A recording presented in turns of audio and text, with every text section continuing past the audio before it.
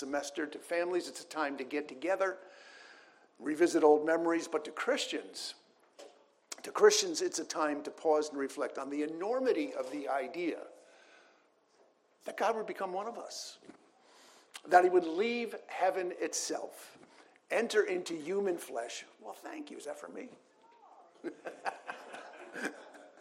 Enter into human flesh. And again, the whole idea that he would do that, become a helpless baby born in a manger, it's just beyond belief. So Christmas is about incarnation. So do you see what I see as a very legitimate question when it comes to Christmas? And so I want to look at a number of different people all in the scripture who might see the incarnation in profoundly different ways. And so I'm going to read a lot of scripture to you in the process of doing that. So first I want to look at the shepherds. It says, in the same region there were shepherds out in the field keeping watch over their flock by night. And an angel of the Lord appeared to them, and the glory of the Lord shone around them, and they were filled with great fear. And the angel said to them, fear not, for behold, I bring you good news of great joy, that will be for all the people. For unto you is born this day in the city of David a Savior, who is Christ the Lord. And this will be a sign for you. You will find a baby wrapped in swaddling clothes and lying in a manger. And suddenly there was with the angel a multitude of the heavenly host, praising God and saying, glory to God in the highest, and on earth peace among those with whom he is pleased.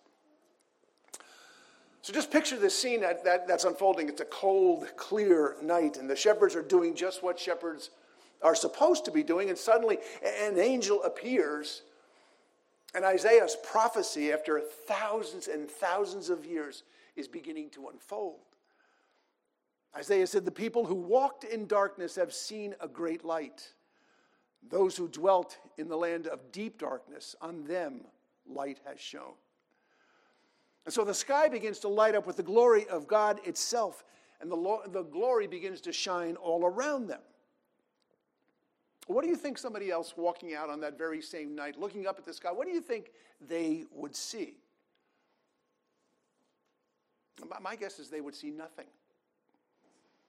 I mean, the entire sky has lit up. There are myriads of angels celebrating. To the average human eyes, I believe it would appear as if nothing is going on.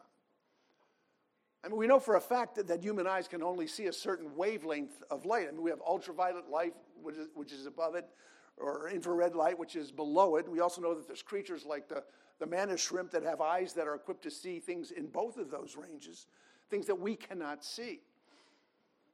Well, the same is true in the spiritual range. You know, when Elisha the prophet was being sought by the king of Syria, he and his servants, they found themselves surrounded by the chariots of the king. And his servant cried out, we're doomed. And this is the way Elisha responded.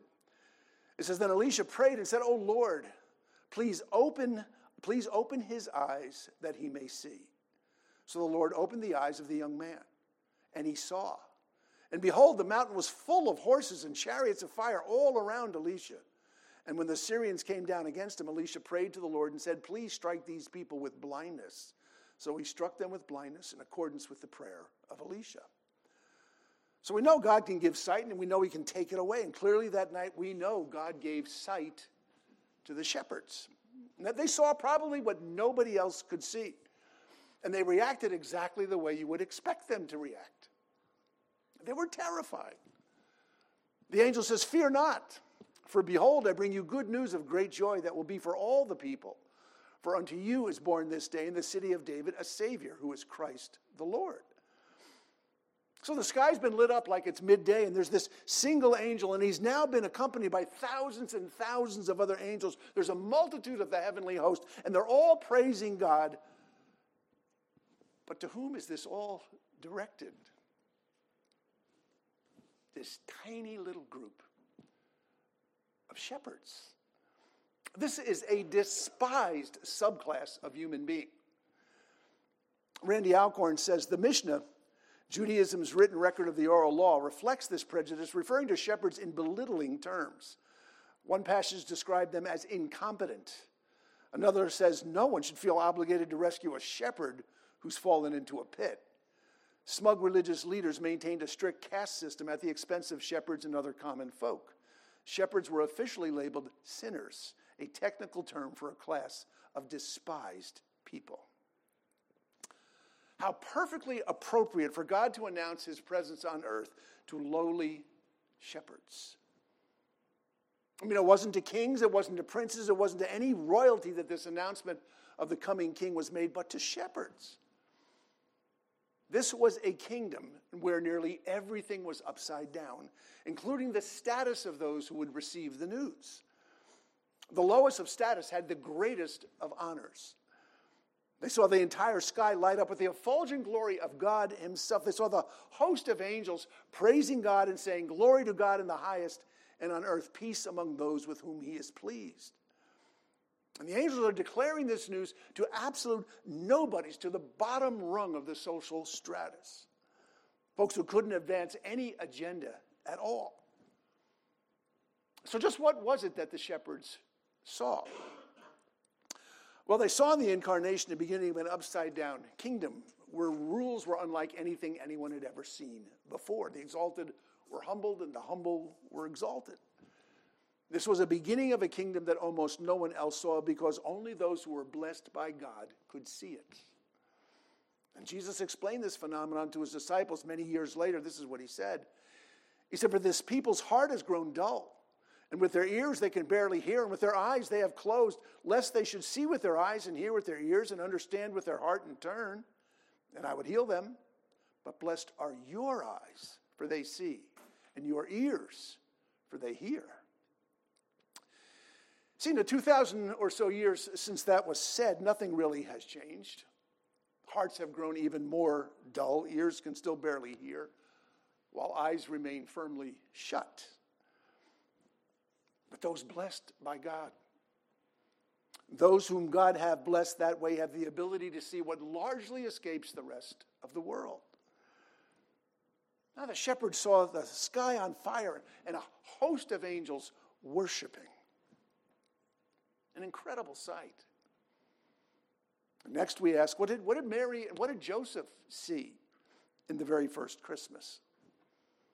Now understand, Mary and Joseph, they also were visited by angels. I mean, Mary was told by an angel that she was blessed beyond what any human being has ever been blessed. And he came to her and said, "Greetings, O favored one, the Lord is with you."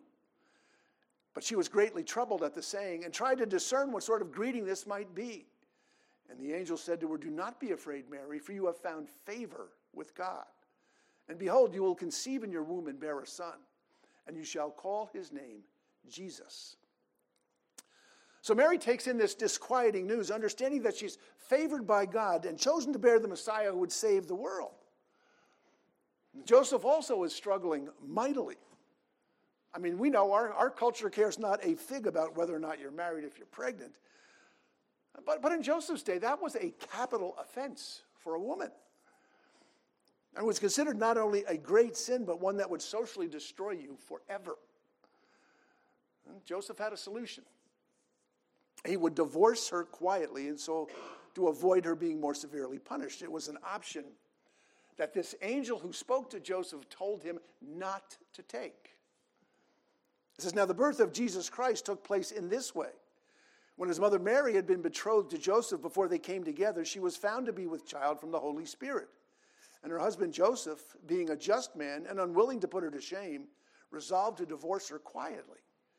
But as he considered these things, behold, an angel of the Lord appeared to him in a dream, saying, 'Joseph, son of David, do not fear to take Mary as your wife, for that which is conceived in her is from the Holy Spirit. She will bear a son, and you shall call his name Jesus, for he will save his people from their sins.'" So both Joseph and Mary, in spite of their humble state in life, received the most glorious news that human beings could ever receive. They would birth and parent the King of the universe, God become flesh. And as the great day of delivery approached, I would imagine they would have anticipated some sort of glorious entry of the King into this world. And as we all know, it was anything but. They saw hardship, they saw exclusion, actually they saw misery. And I can't help but wonder what thoughts must have been going through Mary and Joseph's mind as they went through the cattle car process of registration. In those days, a decree went out from Caesar Augustus that all the world should be registered. This was the first registration when Quirinius was governor of Syria. And all went to be registered, each to his own town. And Joseph also went up from Galilee, from the town of Nazareth to Judea, to the city of David, which is called Bethlehem, because he was of the house and lineage of David, to be registered with Mary, his betrothed, who was with child. And while they were there, the time came for her to give birth. Now you got to understand, not only did Mary and Joseph have to go all the way from Nazareth to Bethlehem, but they had to do it in Mary's 9th month of pregnancy. That's a trip of about 90 miles. From Port Jervis, you can figure it's from here to Wilkes-Barre or the Jersey Shore or somewhere up around Albany. Now think of this journey not in a car with climate control and cell phones and Spotify, but on the back of a donkey or a camel, if you could even afford that. Today it takes us about an hour and a half to 2 hours to go 90 miles in absolute comfort. It took them about a week, traveling in a way that was extremely dangerous. They didn't have lighted rest stops. They didn't have food courts. They didn't have state police cars going up and down the highway. Instead, they had thieves and robbers and assorted wild animals. Then again, you got to remember, Mary is about to deliver. And when they finally arrive in Bethlehem, after what had been a brutal trip, they were met with the classic, "There's no room in the inn." And we all know the story. We know how romanticized it is in creches and nativities, but they wound up, thanks to someone's pity, with Mary in advanced labor, delivering her baby in either a cave or a barn. And the facts are, it was hostile, it was brutal, it was incredibly degrading. So what did Mary and Joseph see in the incarnation? Now remember, they had both received direct revelation from God. They were the mother and stepfather, not just of royalty, but of supernaturally divine royalty. And what they saw was the beginning of the kingdom of God on earth. And it was a kingdom unlike any other kingdom the earth had ever seen before. It was a kingdom in which nearly everything was upside down. The king, the creator and sustainer of the universe, was making his grand entrance into flesh through them, and they were seeing firsthand that it was anything but grand. God had made himself nothing, taking the form of a servant, being born in the likeness of men. They saw a kingdom that almost no one else saw, and they paid a price that no one else has paid. It included living with the scandal of being considered a woman who bore a child out of wedlock. And Mary and Joseph would carry that scandal with them for the rest of their lives. In fact, we focus into an argument that takes place some 30 years later. Jesus is arguing with the religious leaders, and they argue back what had been whispered for years. They said to him, "We were not born of sexual immorality. We have one Father, even God." See, Mary and Joseph saw that being citizens of the kingdom of God oftentimes meant struggle, and it oftentimes meant hardship.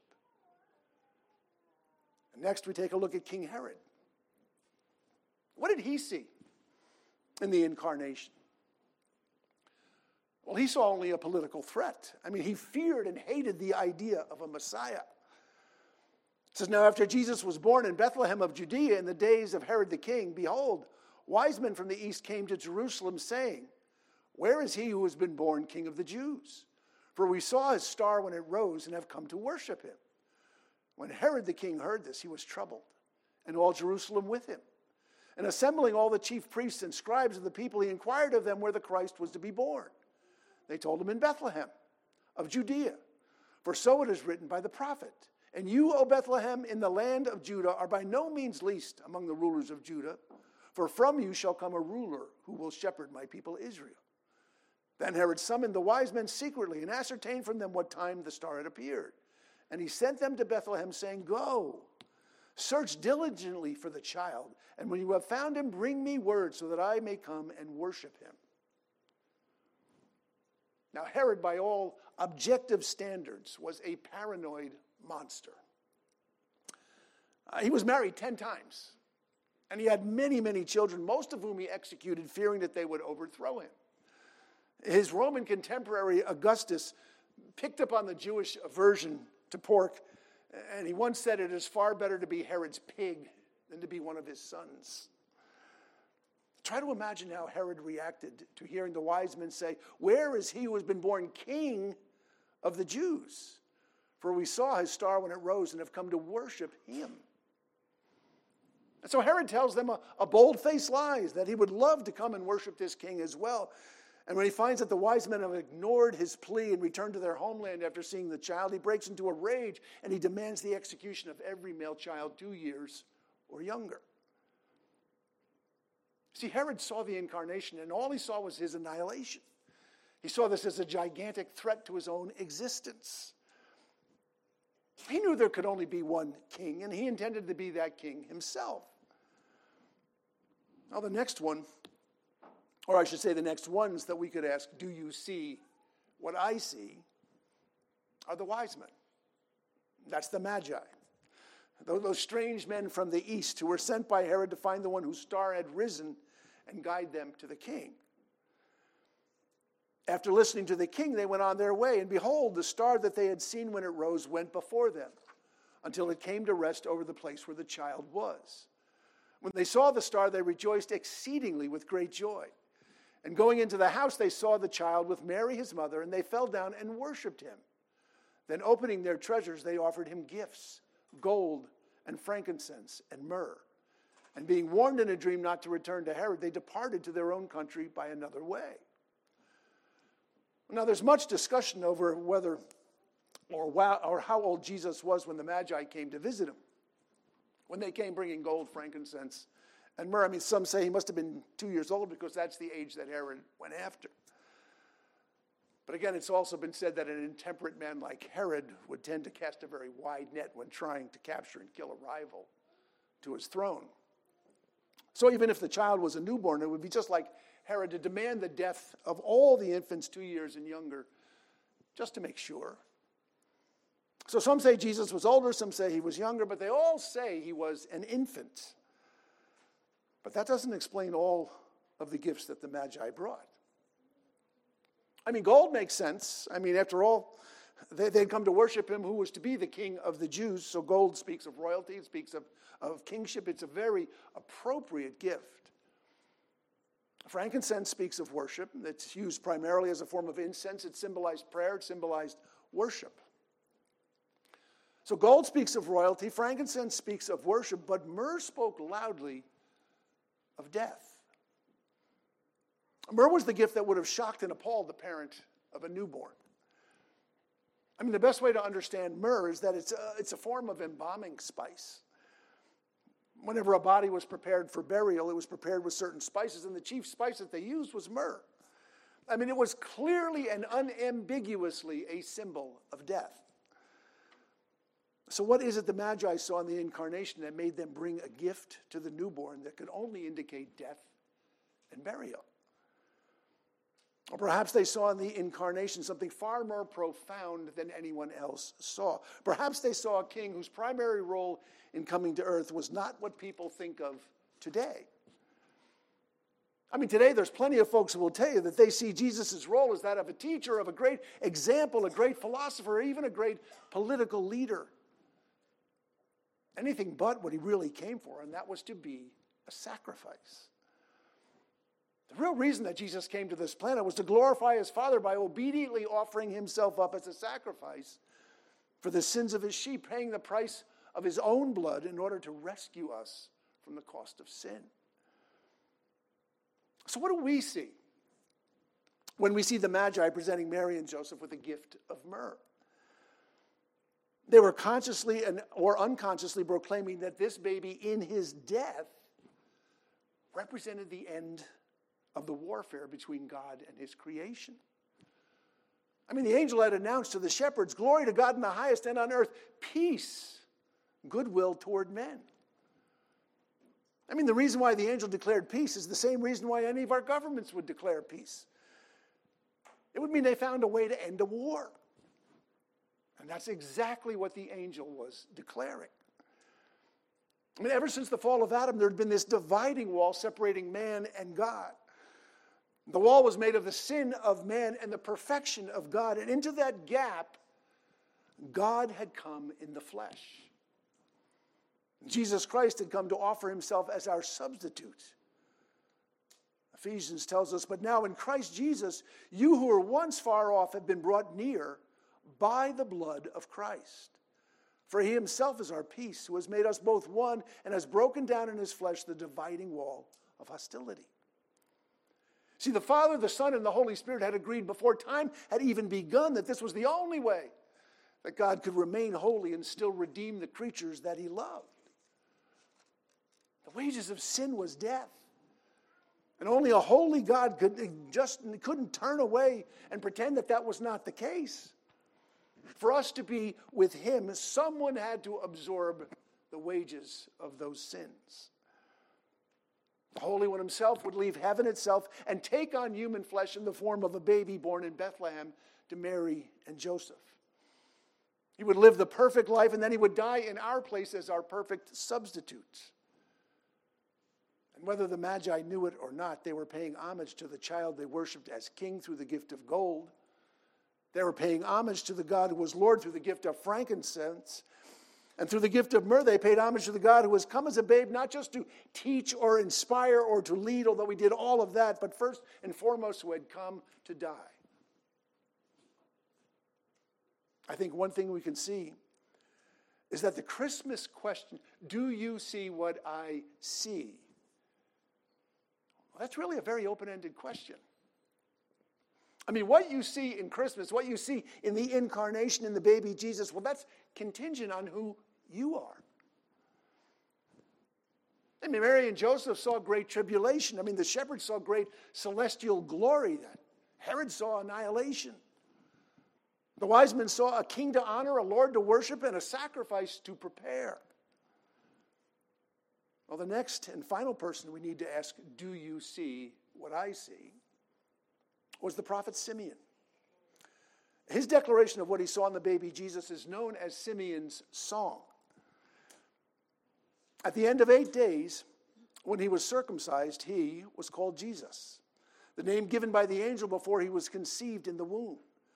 And when the time came for their purification according to the law of Moses, they brought him up to Jerusalem to present him to the Lord.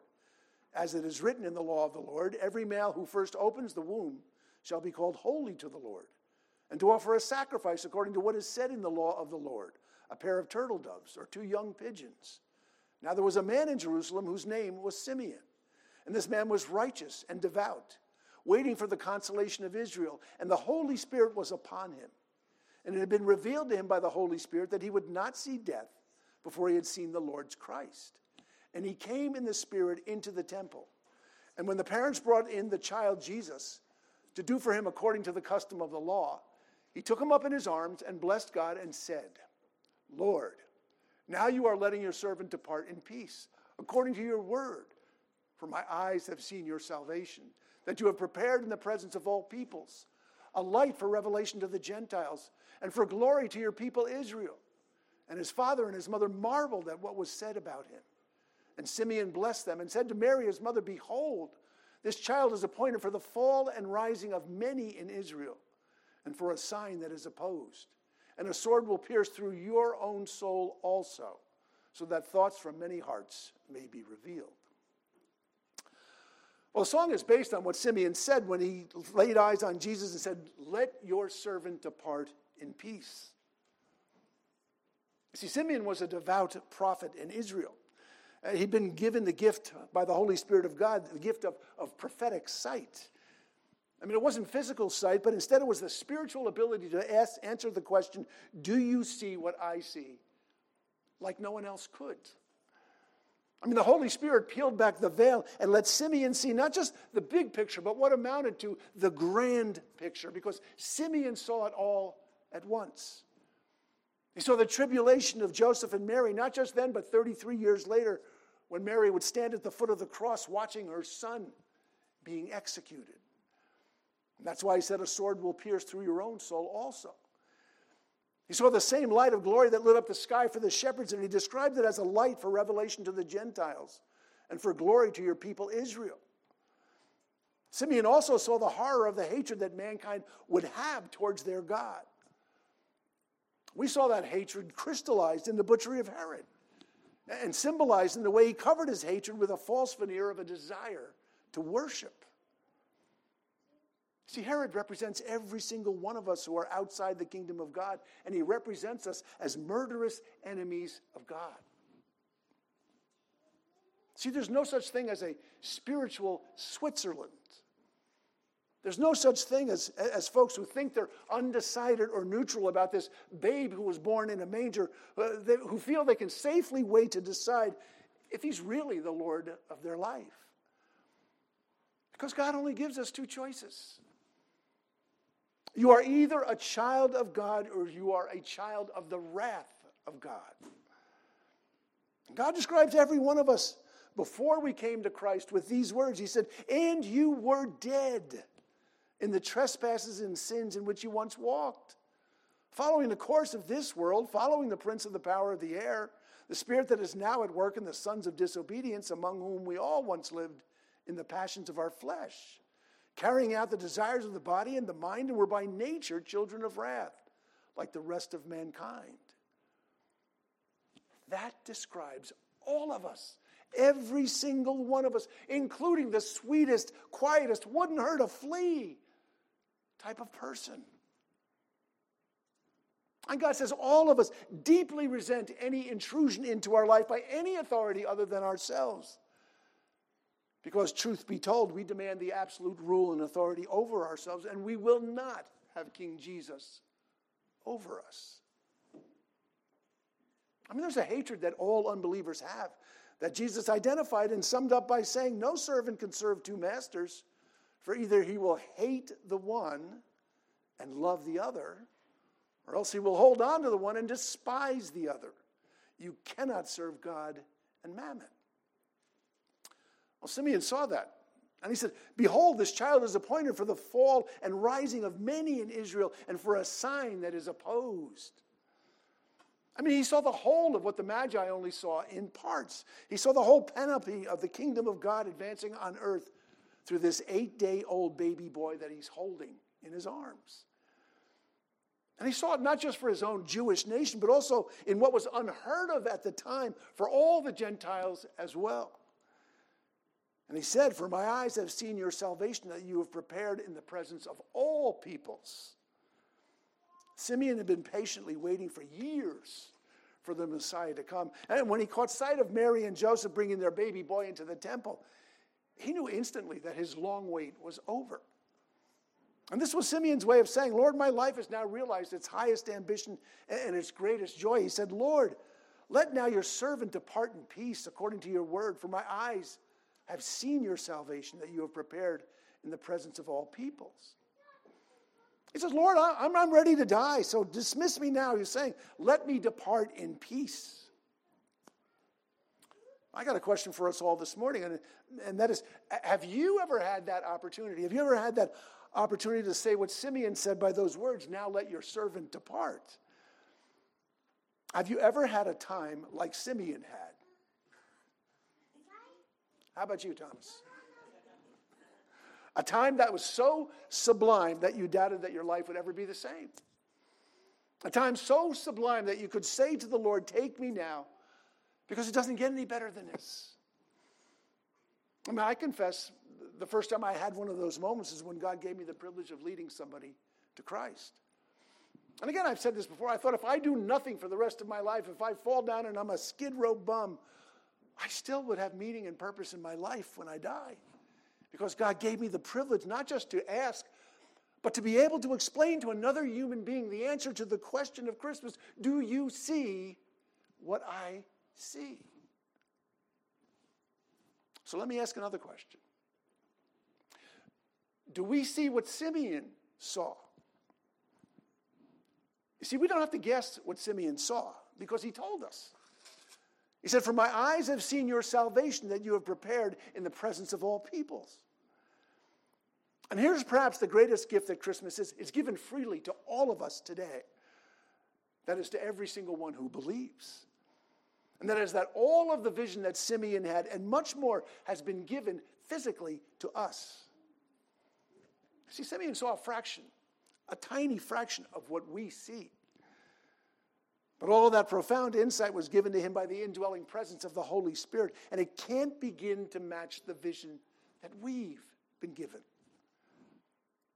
It's a vision that enables us to understand why the kingdom would include the tribulation of Mary and Joseph, and the glory of the shepherds, and the bitterness of Herod, and the celebration of the baby Jesus as King, Lord, and sacrifice by the Magi.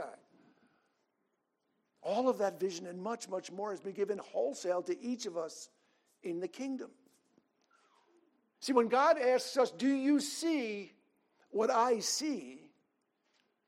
We can say, yes, Lord, I do see what you see. Because you've given me your word. You've given me the Holy Bible that enables me to see everything that Simeon saw.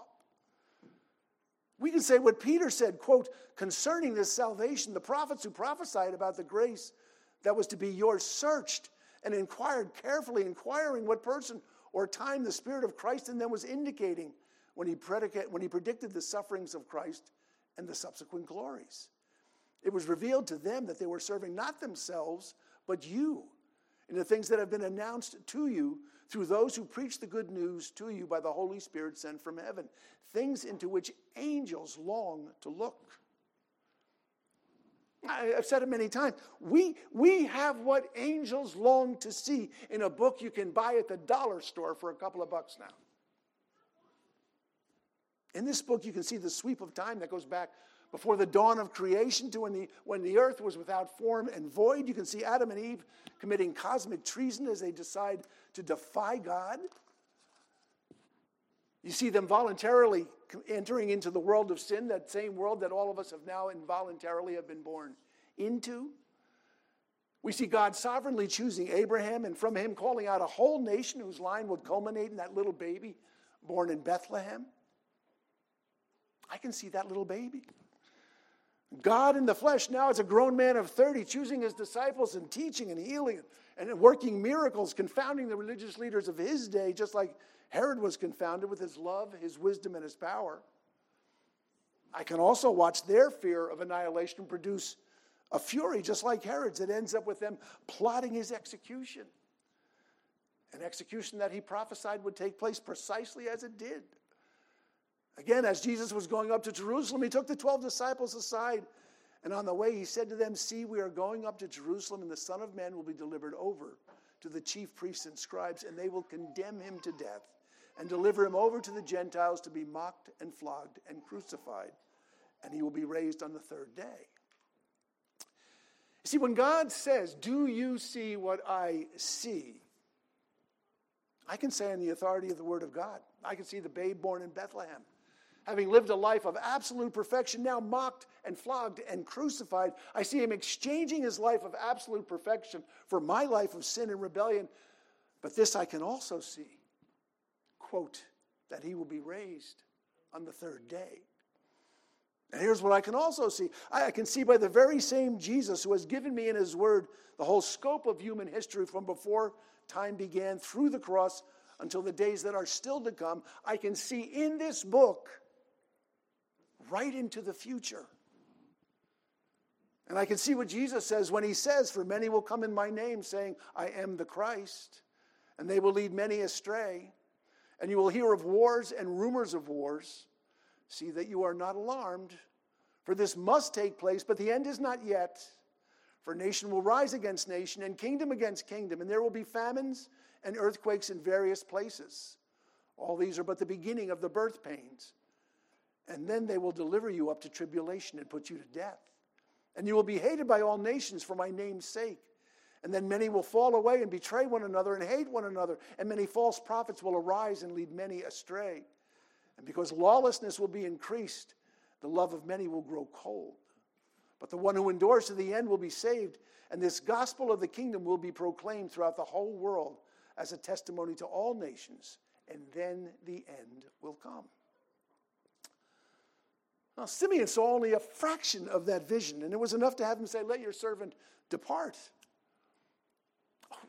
We've been given the whole counsel of God, the whole sweep of history from beginning to end. And God says, everyone to whom much has been given, of him much will be required. And from him to whom they've entrusted much, they will demand the more. So the big question is, does the world see what we see? It can't without us. For some of us, helping the world see will include tribulation, just like Mary and Joseph saw. For some, it will be glory, just like the shepherds saw. And all of us can expect to face our own version of Herod and his fear and hatred. I mean, Christ himself said, in the world you will have tribulation, but take heart, I have overcome the world. See, all of us now know what the Magi only knew in part, that we serve a king, a Lord, and a sacrifice. And finally, since all of us have been given far more of a vision that so satisfied Simeon that he declared, let your servant depart, let us say, we're not going anywhere just yet. Because we're this world's only hope. Therefore, we are ambassadors for Christ, God making his appeal through us. We implore you on behalf of Christ, be reconciled to God. Merry Christmas. Let's pray. Father, I just praise you and thank you for the incredible gifts that you've given to us. Number one, the gift of your Son. Number two, the gift of your word. Lord, just thank you for how precious the thing that is. I think of Simeon, who saw just a tiny slice and said, it doesn't get any better than this, Lord, take me home. And yet, in our hands, God has given us the whole picture from beginning to end and even the middle. And I just continue to pray, Lord, that we would have the sense of urgency to share with the rest of the world what we see. We have the answer to, do you see what I see? The world does not. I pray you would give us opportunity and the courage to exercise that opportunity. And I pray this in Jesus' name. Amen. Okay, folks, if you would all stand, let me just give to you God's blessing. God says, now to him who is able to keep you from stumbling and to present you faultless before the presence of his glory with exceeding joy, to God our Savior, who alone is wise, be glory and majesty, dominion and power, both now and forever. And God's people said, amen.